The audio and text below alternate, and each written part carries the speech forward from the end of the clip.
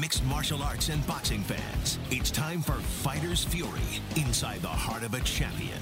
With your hosts, Brendan Tobin, Seema, and Tommy Guns. It's time for Fighter's Fury on AM 790, The Ticket.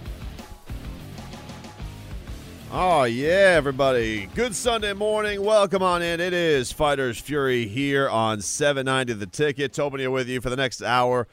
We will dive all over the world of mixed martial arts and boxing and break down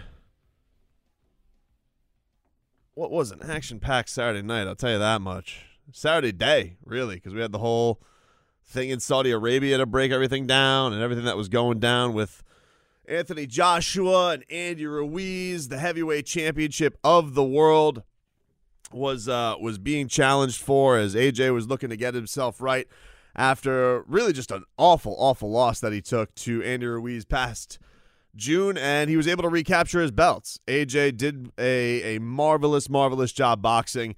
I think showed a lot of people some new things with his ability to box, especially his ability to keep guys at range and not really let Andy Ruiz put him in any danger to hit him with one of those shots on his head, quick hands, and all the things that he brought in that first matchup. So, yeah, if you're going to look at it from that standpoint, if it was a game plan that AJ was looking to execute yesterday, he did that to a really great degree. Nearly a shutout. I think, there was probably a couple rounds, 7-8, where you could say, all right, those were Andy's rounds. He got to his head a little bit. But for the most part, just really no danger. To the point where there was almost no danger, where I can't say I didn't come out of this with a little disappointment in Anthony Joshua's performance for this reason. The way he lost that last fight to Andy Ruiz, we talked about this last week. I felt that there was too much that went wrong for him in that last matchup for him not to be better this upcoming week. Taking Andy Ruiz seriously, knowing that Andy Ruiz can finish him, knowing the type of work that he was putting into this camp, the weight that he lost, a lot was made of the weight between Andy Ruiz and Anthony Joshua, whether Andy Ruiz was going to be bigger. He said that he was going to come in slimmer, better for this fight. People said, no, don't lose weight, be fatter. He took that. He definitely took that advice. Anthony Joshua, same way. Oh, do you have to lose all this muscle? He was talking with Vladimir Klitschko about, stop being a CrossFit champion, go out there. You don't have to go and lift all these weights. So it was going to be interesting because there was so much made about it. You wondered how much it actually mattered, because in the end, I don't know if it really mattered that AJ lost all of that weight and lost 11 pounds to beat Andy Ruiz. I mean, he really just fought a safer fight, didn't really expel too much energy from the standpoint of he never really went for broke in this fight. So there wasn't really any case where he would be having to reach deep into that guy. I think he fought a very controlled, a very disciplined, a very savvy fight. And so I don't know how much him losing the weight really mattered. A lot was made of Andy Ruiz and all the weight that he put on in this fight. I don't know how much of that mattered. Yes, he was a little bit fatter. Here's the thing. What mattered with Andy being 15 pounds heavier or 18 pounds heavier, this is what mattered. One, he clearly fell into the trap of he's the champ, given all these riches, and didn't know how to handle that. I don't think it really mattered fight-wise that he was bigger, because his skill set, that hand speed, we still saw flashes of it in the fight. He was just fighting a guy who was fighting a much more measured type of bout. AJ was not going to engage in a spot where he could get hurt. The only thing I'd say with AJ is there was a big moment in that opening round where he hits him with this, he's showing the range, he's hitting him with the jab, and then he hits this lightning right hand that cuts Andy Ruiz open real early. And I think I was in a room full of people, were all thinking, oh no, this is gonna be quick work for AJ against Andy Ruiz. And he did just enough to not make Andy Ruiz want to engage. So you got to give him props for that. I mean, he made the guy nervous about going for broke like Andy did in those first couple fights. Remember, the third round where everything really changed, he put Andy Ruiz on the canvas, and then Andy had to really come and fight desperate. Seventh round, kind of the same way. Anthony was starting to get his wits about him, and Andy Ruiz kind of just went for broke and pummeled him in the seventh round. In this fight, we got an Anthony Joshua who made Andy Ruiz question whether or not there was a right spot to go in there and really go for broke and take that fight. However, we're in this weird spot with the heavyweight division where there's even though Anthony Joshua now has more belts than anybody else, just like Andy Ruiz did, there's really those belts don't matter right now. It is the court of public opinion. It is all of us here as boxing fans of who is the man. Who is the man at the heavyweight division? Is it Anthony Joshua who has most of the belts? Is it Deontay Wilder who has the WBC championship, is the longest reigning heavyweight champion, who is the scariest man to walk into the boxing ring? Is it Tyson Fury, the lineal heavyweight champion, who is still yet to lose, got up like The Undertaker, and a lot of people felt was robbed against Deontay Wilder? Who is the man?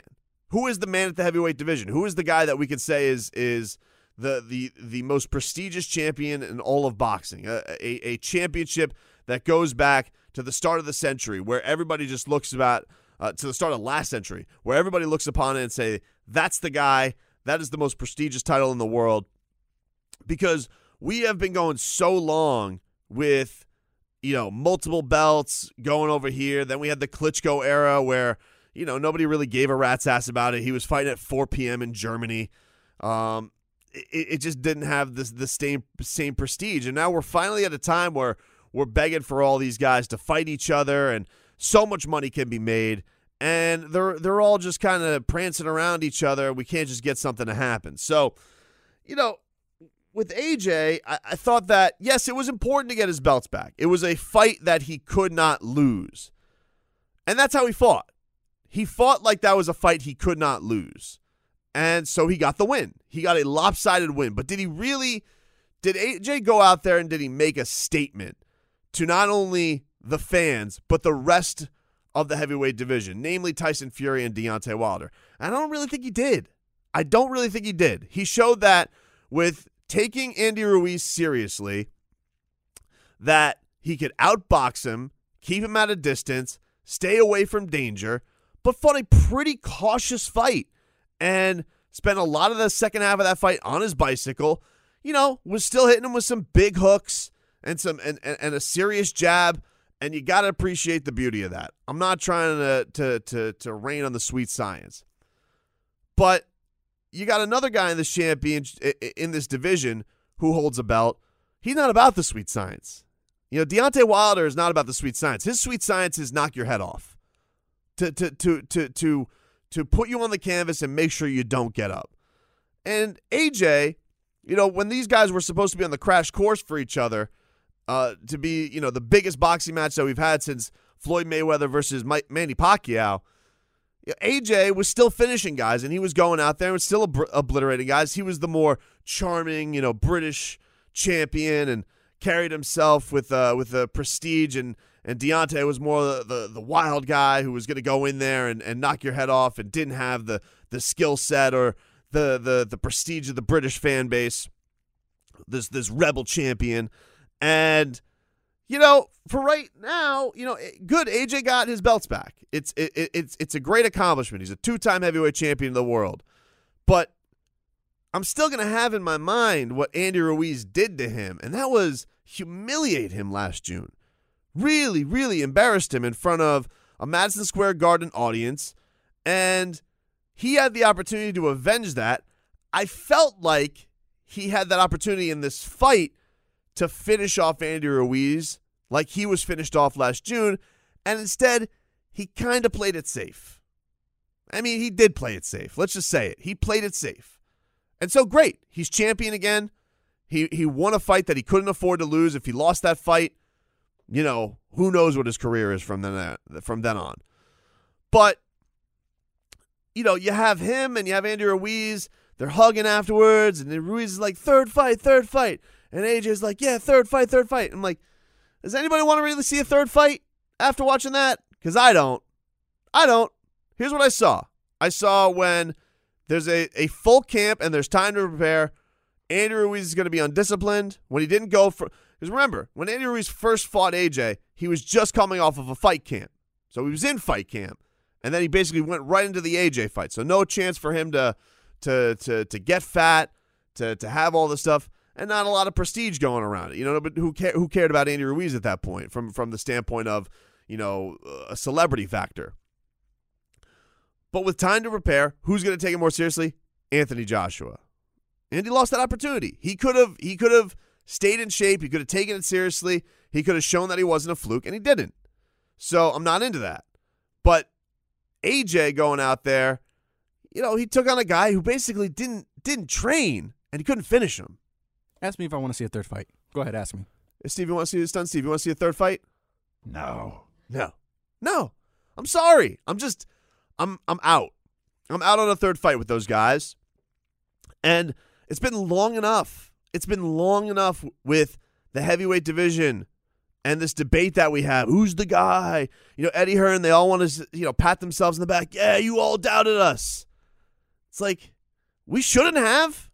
We shouldn't have even had to be in the spot where we were doubting you. You guys didn't even take this last fight that he had against Andy Ruiz seriously, and he got knocked on your ass. Excuse us if we're going to do some questioning. But to say, is AJ all the way back after that performance? I go, no. I don't think so. Right now, if you really had to say, yeah, he's got all the belts. But if you had to say, who are the main guys at heavyweight? Wilder, Fury, then AJ. That's it. That's the list right now. AJ's not up there. I don't care how many belts he has. Throw a crown on him if you want to. Give him one of those giant trophies if you want to. Doesn't matter. He went out there. He beat a guy who he was supposed to beat the last time easily. A guy who didn't take this fight seriously, and he couldn't finish it. Didn't come close to finishing it.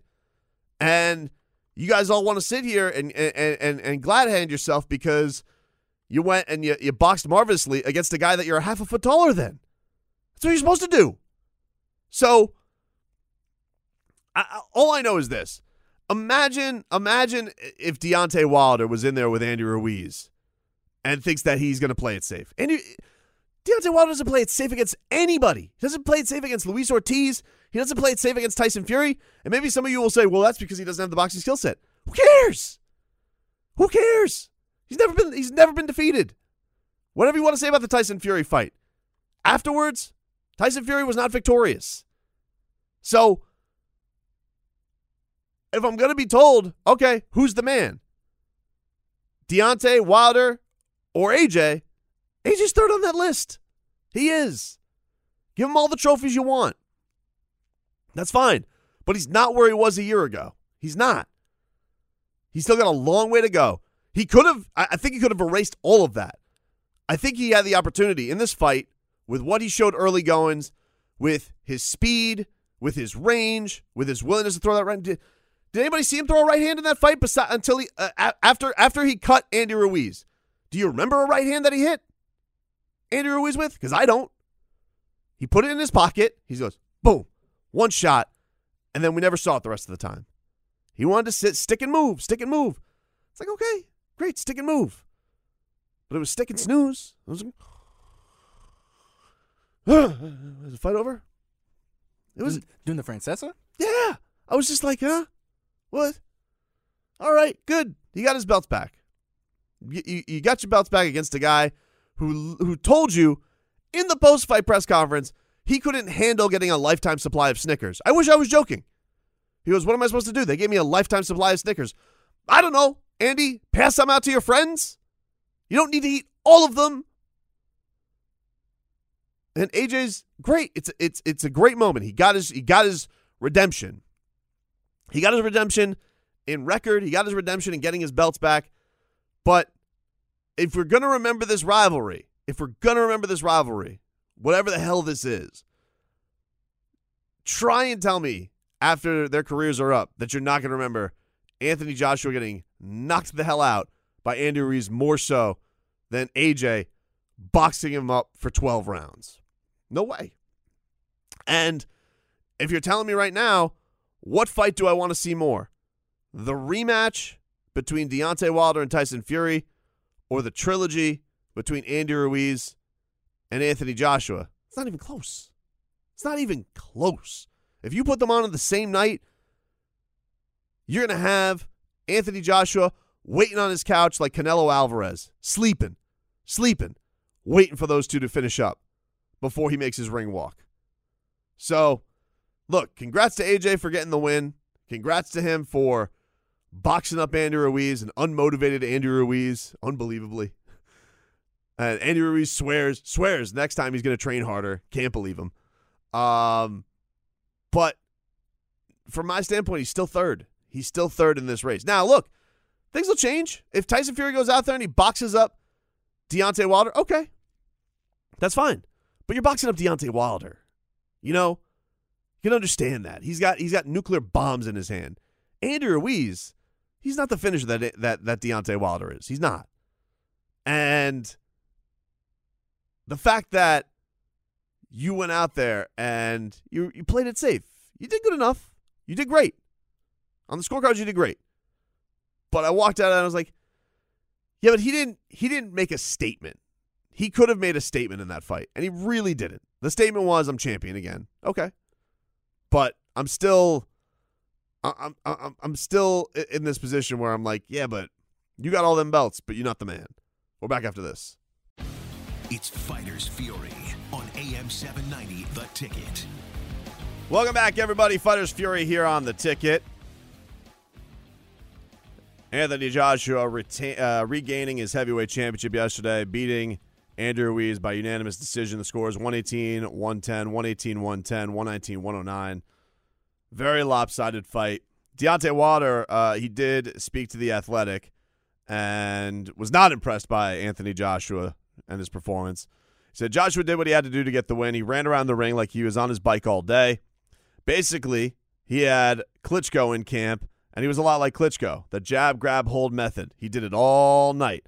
You want to go out there and dominate guys, man. Maybe I'm just a little bit too rough, too hardcore, too much of a dream for this time and era. Maybe the world wants this nice bleep. Maybe my mentality is so different from these other fighters. But when I think of myself as a champion, you want to come out there and whoop his ass.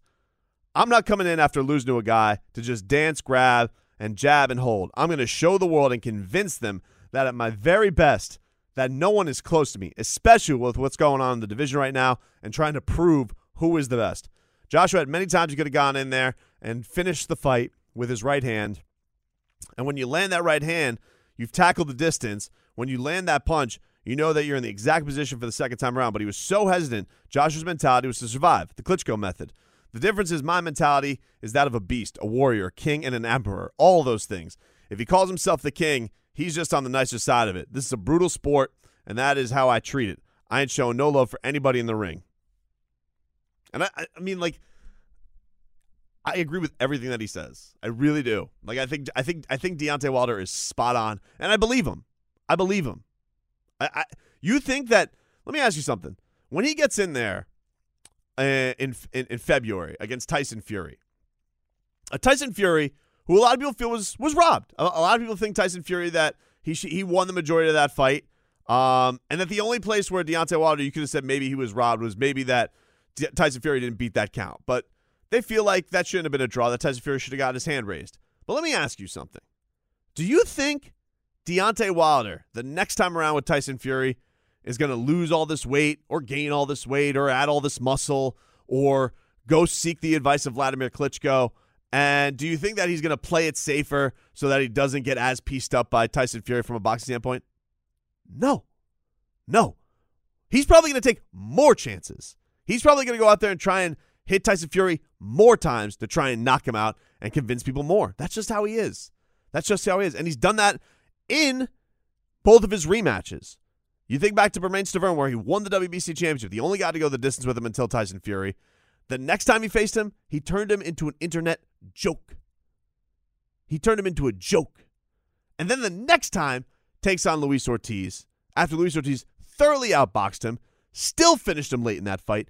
He comes around, is basically just eating Ortiz's punches and his boxing and his jabs and all that stuff for 6 rounds. 7th round comes, boop, over. That's just his mentality. And I think a lot of people dig that. I think that Anthony Joshua had the backing of the boxing public for a long, long time, and I think he's losing it. I think he could have gotten a lot of it back, and a lot of people would have said, yeah, fluky loss to Andy Ruiz, and maybe it was. But I think a lot of people left the early part of that fight and thought to themselves, oh, I watched round 1 of AJ versus Ruiz yesterday. I'm like, oh, this is going to be done in 4 or 5 rounds with how fast he is, how much faster he is than Andy Ruiz. And, you know, he just never went in. And anytime there was that opportunity, you know, some may call it disciplined. I called it cautious. You know, different strokes for different folks, I guess. But I thought if you're the heavyweight champion of the world and you know you've trained harder than you ever have in your life, you got this revitalized body, you still fought like a guy who was a little bit afraid to get caught. You still fought like a guy who was afraid to get gassed against a guy who did not train against you. I don't think Wilder would fight that way. So some other things that went down this week. Let's get to this. We had Jamal Charlo. He was taking on Dennis Hogan yesterday. Stopped him in the 7th round. I don't know if you guys saw this 4th round uppercut, but Dennis Hogan got somersaulted. I mean, Jamal Charlo hit him with this uppercut early in the 4th. He got toppled over on his ass. Now look, Dennis Hogan's an absolute badass. First time he's been stopped in his career. Came up in weight for this fight. Definitely beat Jaime Munguia in his bout beforehand. Munguia was in the back saying, "I'll give you a rematch." Total hose job, and never happened because it never happens.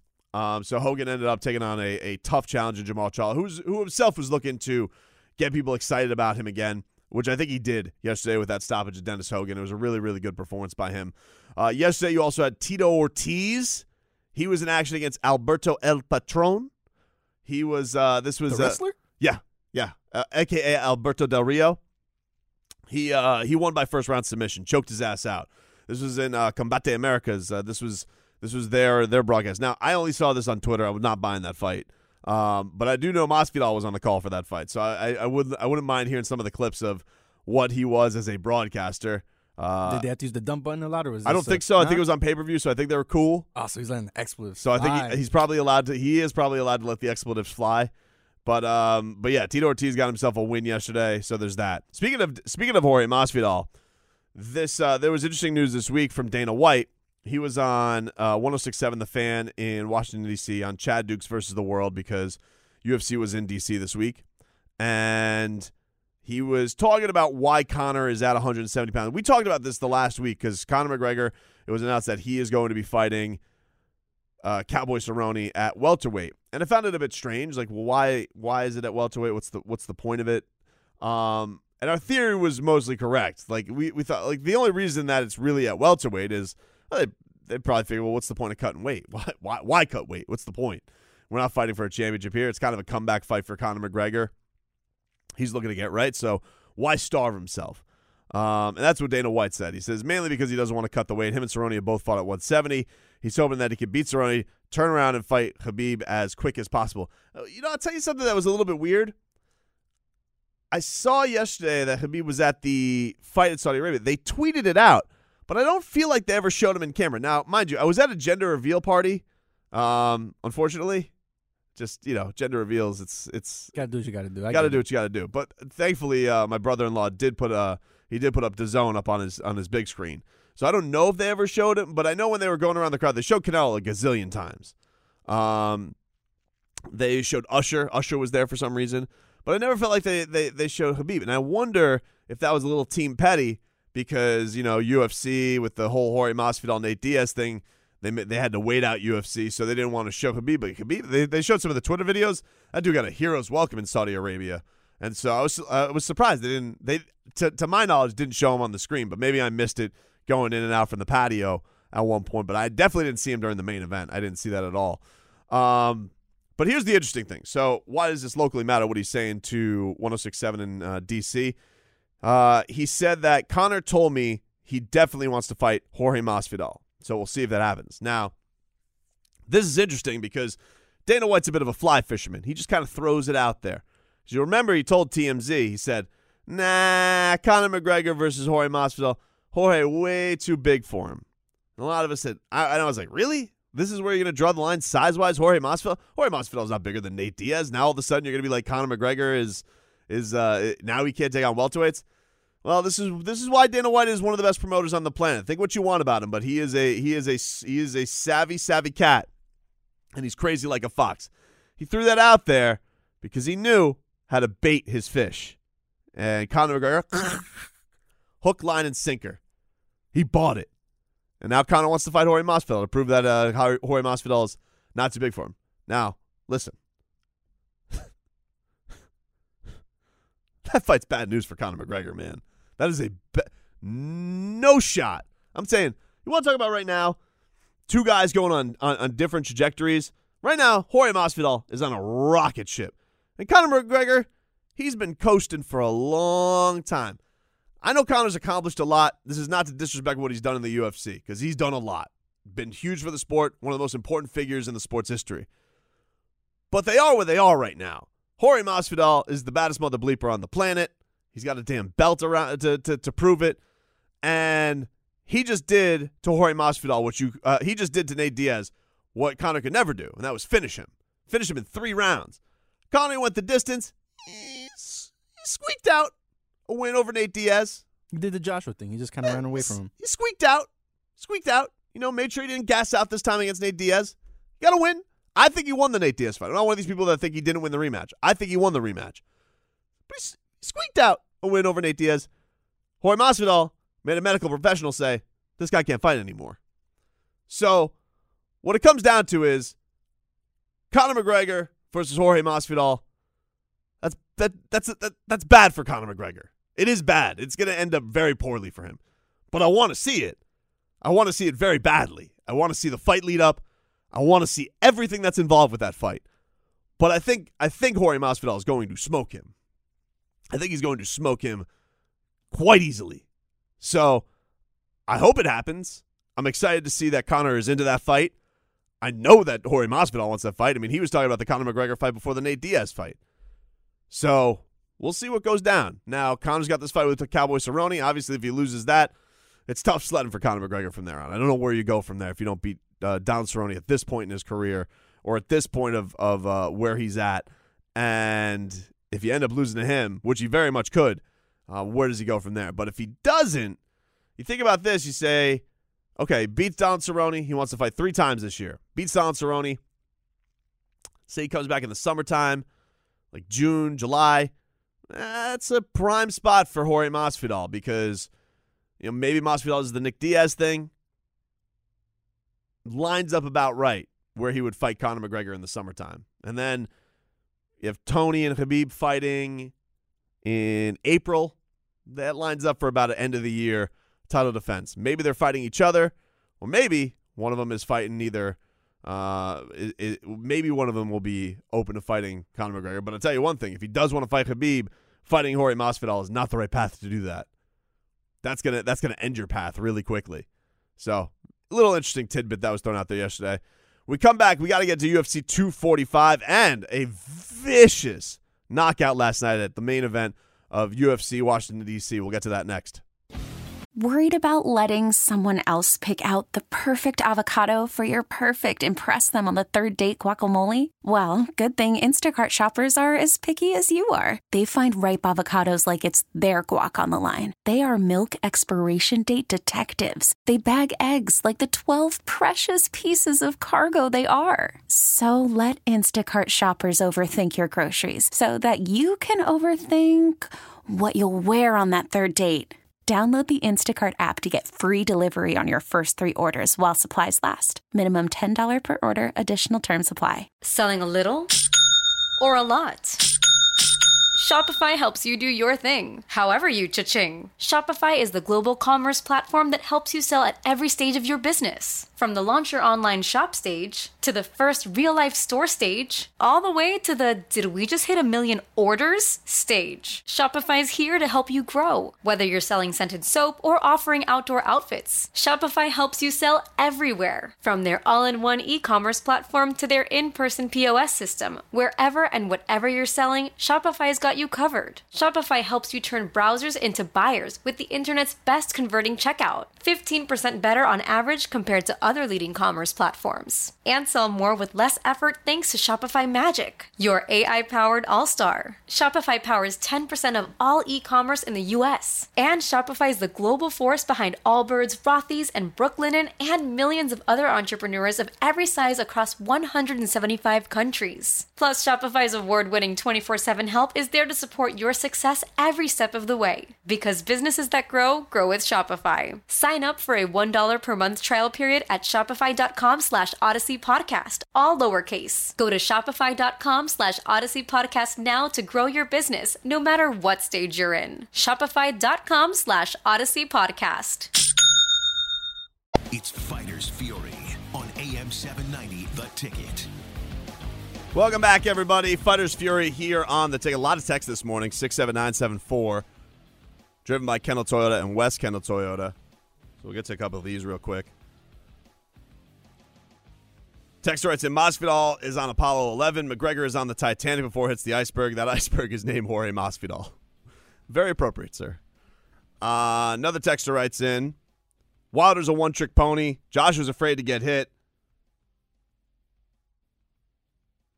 Doesn't want to expose that weak-ass chin. Outside of maybe, just maybe, Tyson Fury, none of these guys are real fighters. Lucky to be in this era. They would be exposed for the flawed fighters that they are past the great heavyweights. Maybe. I mean, here's the thing, though. I don't really care. Like, that stuff doesn't matter to me too much in regards to this. They're very entertaining guys. You know, AJ's been a little bit less so since winning that belt and really getting a bunch of it. Like, I'm trying to think of his most since the Klitschko fight, his belt winner, which was an all-time classic. It was a really, really great fight. You know, it's been lacking a little bit. It has been. I mean, the Joe Parker fight was lackluster. It was a good performance. It was a great boxing showcase. That's why I was kind of confused why so many people were surprised that he needed like this great revolution as a boxer. You know, he's shown really, really good ability to fight in the pocket before against Joe Parker, who, you know, beat Adrian Ruiz, whatever you want to think of the decision or not, but he did get his hand raised. The Povetkin fight was a good performance. Povetkin's a strong guy, dangerous guy, a little bit over the hill, but is a dangerous opponent, no doubt, and cracked him early in that fight. But you think about like his, you know, Carlos Takam fight, like, you know, he got saved by a ref. Nah, I don't want to say saved, but the referee bailed him out to get a finish in that fight because Carlos Takam was going the distance with him, and you know, it felt like the referee was there as a parachute. They're like, well, we don't want to be the people that went the distance with Carlos Takam.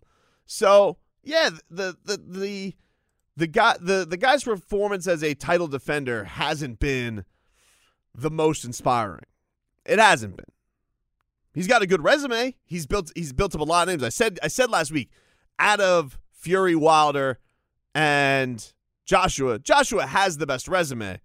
But, you know, he's also got probably the most lackluster in-ring performances. Like, he's got the names, but as far as like wow moments that you remember, that he's lacking in against those three, and certainly against Wilder. And you know, for Wilder being flawed, yeah, we know. I mean, I know. I say this every time. Every time there's a Wilder fight, everybody goes, "Oh, he's very flawed," but who cares? Yes, he's flawed, but he knows he's flawed, and he still goes out there and he finishes the job against guys who are better, quote unquote, boxers than him, and puts them all on the canvas. So you're not there to watch a boxing showcase with him. If you're telling me that amongst the greats that none of them would ever get hit by any Wilder shot, I think you're nuts. I think you're nuts that over a 12-round fight, you think that there's no shot he could hit any of the greats with that powerful right hand. I mean, does he beat him the majority of the time? I don't know. But to go out there and say that he couldn't go out there and get wins, I think is a little bit silly. Is a little bit silly. So those are some of the texts that are flowing in. Now we got to say we got an interesting week coming up with UFC 245. Terrence Crawford's fighting next week. But before we get to that, I want to mention this. So yesterday you had Jairzinho Rozenstruik. He was taking on Alistair Overeem in the main event, and it was an interesting learning experience for Rozenstruik, who's fought a lot this year. He's had a very, very good 2019. Alistair Overeem, you definitely could probably put him in the category of a gatekeeper now. Like, once you beat Alistair Overeem, everybody thinks you're kind of ready for the real contenders. He's just not what he was. And this fight, Alistair Overeem, here's the interesting thing. Like, this guy was a destroyer. This guy was known as one of the most feared strikers coming into the UFC. Obviously, someone that was probably enhanced. You go look at those old photos. But either way, you fought in there against Alistair Overeem. You knew you were going to be in for a rough night. And, this fight against Rozenstruik, he was kind of, it was interesting. It was like watching the old wily vet try and pull out all the tricks on the young buck. The takedowns, the hitting up against the cage, the trips, all that stuff to really avoid Rozenstruik getting off, feeling comfortable. So Overeem, and I feel like he was having success. Rozenstruik needed himself a big shot to finish this fight, or he's probably going to lose on scorecards. And as the seconds are ticking away in this fifth round, boom! He hits Alistair Overeem with a monster right hand that literally breaks the dude's face. Busted open his lip. He looked like a catfish. It was you guys remember Robbie Lawler versus Rory McDonald?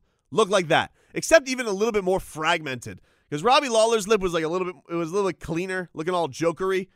But this one was like, he hit that face and it went to pieces, to smithereens. Now the finish was still a little bit weird because Reem gets up after taking the shot. He stumbles, and Dan Miragliotta, he lets him up, lets the fight continue. He stumbles. Then I think he gets a look at that catfish face, and he's like, all right, no more. Even a doctor doesn't have to tell me that to stop. But it was very close. It was a very, very close stoppage. But here is where Rozenstruik made his mark. And that was, he had himself a plan afterwards, and that was call out Francis Ngannou. And you want to talk, that's how you do a post-fight call out. Let me just say this. Rozenstruik, that's how you do a post-fight call. All this nonsense that was going on with the Anthony Joshua, Andy Ruiz, give me a trilogy. Yeah, it's you heard we got to do a third. All that lameness that was going on after the heavyweight championship. Rozenstruik showed you how to do it. Oh, you want to know who I want to fight next? All right, I'm going to take on the most devastating striker in the heavyweight division, and I want him next. That's how you do it. So shout out to Rozenstruik, Suriname zone, a boy of our boy Tyrone Spongs. He's killing it in the UFC game, so good for him. It was a really, really awesome knockout in a learning experience, and he even hit a bigger home run with the post-fight call-out. Ngannou said that he heard him afterwards. You made yourself very clear. Congrats on your comeback, by the way. Hashtag uncrowned champ. Hashtag UFC DC. Sign me up for that fight ASAP. Now, look, if you're Ngannou, in all honesty, with where you are, with the streak that you're on, I don't know if you take that fight. I don't know. Because Rozenstruik at this point is a top 15 guy just clipping into the division. So what is, if you're Francis Ngannou, like, what is the benefit? You're not that far off from a title shot if you're Francis. But Rozenstruik, just putting him in the scope is so genius, is such a smart move, and really, really great job by him and his people to pick that one clean out. So let's get to this. Let's get to UFC 245 next week. We have the welterweight championship of the world, Kamaru Usman taking on Colby Covington. And this is big for a couple reasons for both of these guys. One, they're both in a position right now where they have a person in their weight class who people feel is bigger than the belt, and that is Jorge Masvidal. What they both need to do is they both need to go out here, win this fight, and they both need to call out Jorge Masvidal to make it clear they're the guy. That has to happen. Now, from a marketing standpoint, Colby Covington versus Jorge Masvidal would be a much bigger fight than Kamaru Usman. Unfortunately for Kamaru, he's in this weird spot where, like, he's just so difficult to take on. He's not cringeworthy. He's not a heel. He's a good dude. He's a good dude. He's a good fighter. He's really, really difficult to beat. Really difficult. What he did to Tyron Woodley was very impressive. Seems to be just getting better as the competition's been. He had this. I'll never forget it. He had this fight against Emil Meek back in January 2018, and he was like, "Yeah, that was like 30% of me." I think something to that effect. And Dana White ripped him to shreds because it was not an inspiring performance. And he took that, had a really great performance against Damian Maia, a really great performance against Rafael dos Anjos. Now, two guys that Colby Covington has also beaten, and beaten soundly. They only have one difference of opponent over their last three, and Colby beat Robbie Lawler, one of the most feared guys in the welterweight division of all time, and Usman beat the champ. They've had both interesting paths. There's been a lot of heat between these two guys. They don't like each other very much. The incident at the Palms. But they're also two guys who aren't necessarily the most comfortable in their own skin either. Like, they're not going to go up there and rock the mic like a Conor McGregor or a Jorge Masvidal. Masvidal's as comfortable as it gets in his own skin. Conor McGregor, he obviously, is great with the whole mic. These guys, a lot of it feels forced. And a lot of it feels forced because they don't necessarily have that most pleasing style that everybody wants to go see. The wrestlers, the guys who have unbelievable motors that just keep going. The thing that's going to be interesting about this is what's going to be interesting about this fight. They're both so good at wrestling. Who's going to be able to take the other down? And if it comes down to that, if we get into a striking match, both of these guys can put on a pace, but I feel like Colby's kind of got the advantage when it comes to putting on a little bit higher of a pace, where maybe you look at Usman and he's maybe going to hit you a little bit harder. Colby just never stops. It's like watching him fight. Like, put all the BS aside with his gimmick and all of that stuff. The truth of the matter is, Colby Covington's a really, really good fighter. He's a very, very good fighter. And I know it pisses a lot of people off, but he is. That performance against Robbie Lawler, you've never seen Robbie Lawler look so shook in a fight. And that's saying something. All right? Think about the monsters Robbie Lawler's been in there with. The Johnny Hendricks, the Roy McDonalds, all these guys, the Tyron Woodleys. Tyron Woodley's a quick fight, obliterated. But you think about all the guys Robbie Lawler's been in there with his career, you've never seen him so hesitant. This is a guy who he'll put his face into the buzzsaw to go and get a win. He basically did that against Rory McDonald. And Colby had him shook, man. Had him shook with all the shots that he was throwing out. And I look at both these guys, and I think to myself, what really can be the difference? And I feel like they're both very good in both similar places, but I feel like Colby can keep that pace up just a little bit better. And so I feel like he's going to come out with this thing on top. Now, he's obviously going to have a monster call-out afterwards. I imagine that's going to be aimed towards Jorge Masvidal because he knows that's going to be the fight that's going to make him the most money. Because I don't know if it's going to be Conor McGregor unless he challenges McGregor right away, go beat Donald Cerrone, and then defend me against the belt. But either one of those fights, Colby, if he gets the win, I feel like can set himself up for a big money fight against either Jorge Masvidal or Conor McGregor if Conor's able to get that win. If Usman wins, I don't know. It's kind of like who wants to go out there and feel like they can go and tassel with Usman. If he gets the better of Colby Covington in this fight, he's so scary everywhere. Like, he gets on top of you, he leans on top of you, he's punishing. He's the champ for a reason. He really is just good everywhere. He doesn't have vicious knockout power. So you're probably in for a long ride over 5 rounds. And he doesn't necessarily have this polarizing personality where you're going to go make a hell of a lot of money going to fight Kamaru Usman.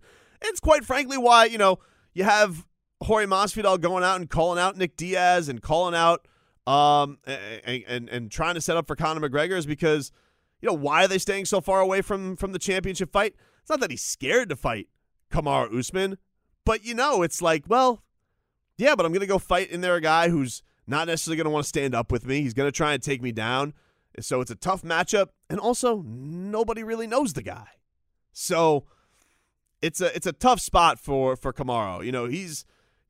But if he could go out there, if he could do something that really, really gets people pumped, this is one of those things where he can go out there.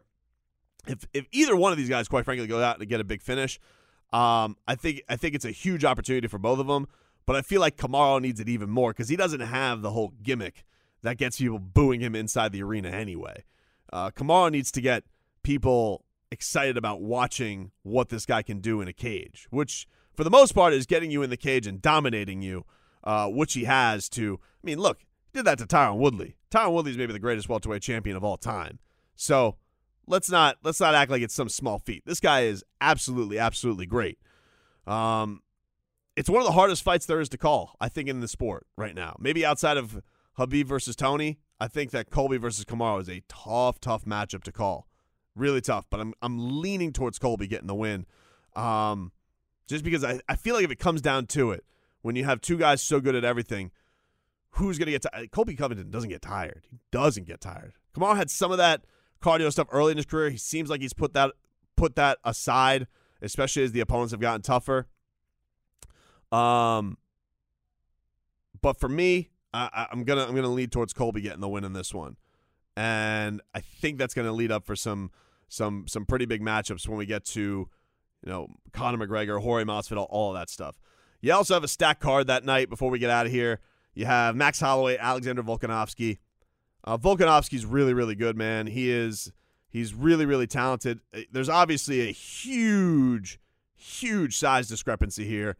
The one thing I'll say when you take on a guy like Max Holloway, it's a lot like, for me, it's almost like featherweight John Jones. Like, he's just built differently for this division. And I think we saw he didn't quite have that when he took on a Dustin Poirier. But he's obliterated folks, man. Like, he's gone in there since winning this championship, and it's been steamrolling fools. I just don't know what Volkanovski has for him.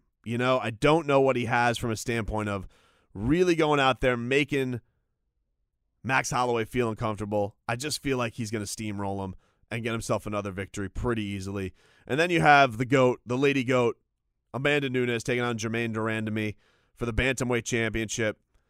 Amanda's at a different level. She's at a different level than everybody else. She's so damn good. Nobody comes close to her, and I just feel like this is an easy bout for her. Can they ever force someone into retirement for being so good?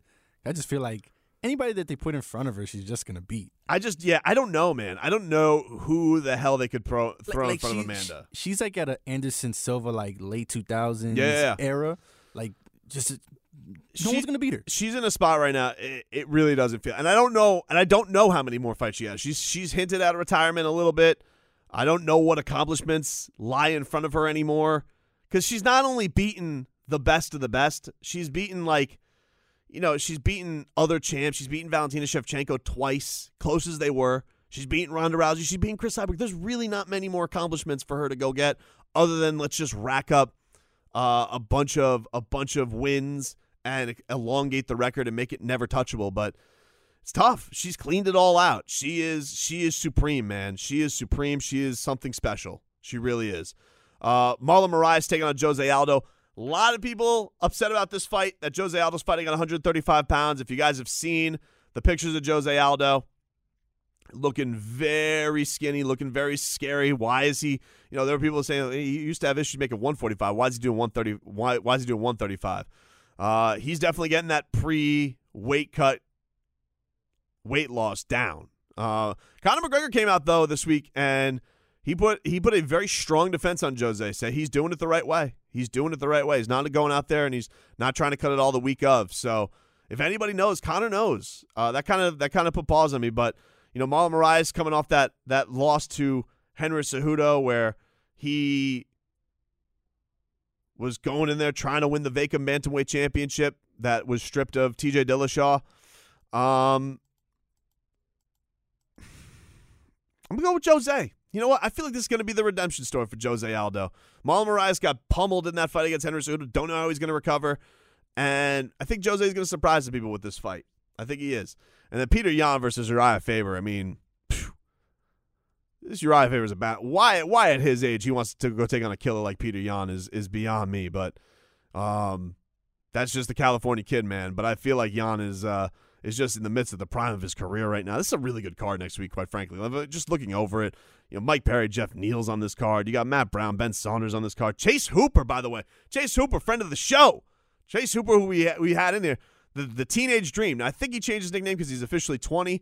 But Chase Hooper, you guys want to check out a kid. We've seen this guy fight in Titan FC. We had him in studio one time. He's an impressive young man. So he's on the early prelims on Fight Pass. Check him on out. But that is a great, great card coming up next week. But I'm going to go with Covington via decision, Max Holloway stopping Volkanovski, and Amanda Nunes stopping Jermaine Durandamy. Jose Aldo, Peter Yan also getting the wins. And then Terrence Crawford fights next week against a dude whose name I'm not even going to try to pronounce. Good luck. Our boy George Kambosos is going to be on there fighting on that card. He's absolutely dynamic. Teofimo Lopez is on that card taking on Richard Comey. Teofimo Lopez is a star in the making. If you guys want to check that out on ESPN. Mickey Conlan's going to be on the fight, taking on Vladimir Nikitin. So you can check that out as well. Really, really fun night of fights next Saturday. We're looking forward to recapping it all. We will talk to you guys next week, and enjoy.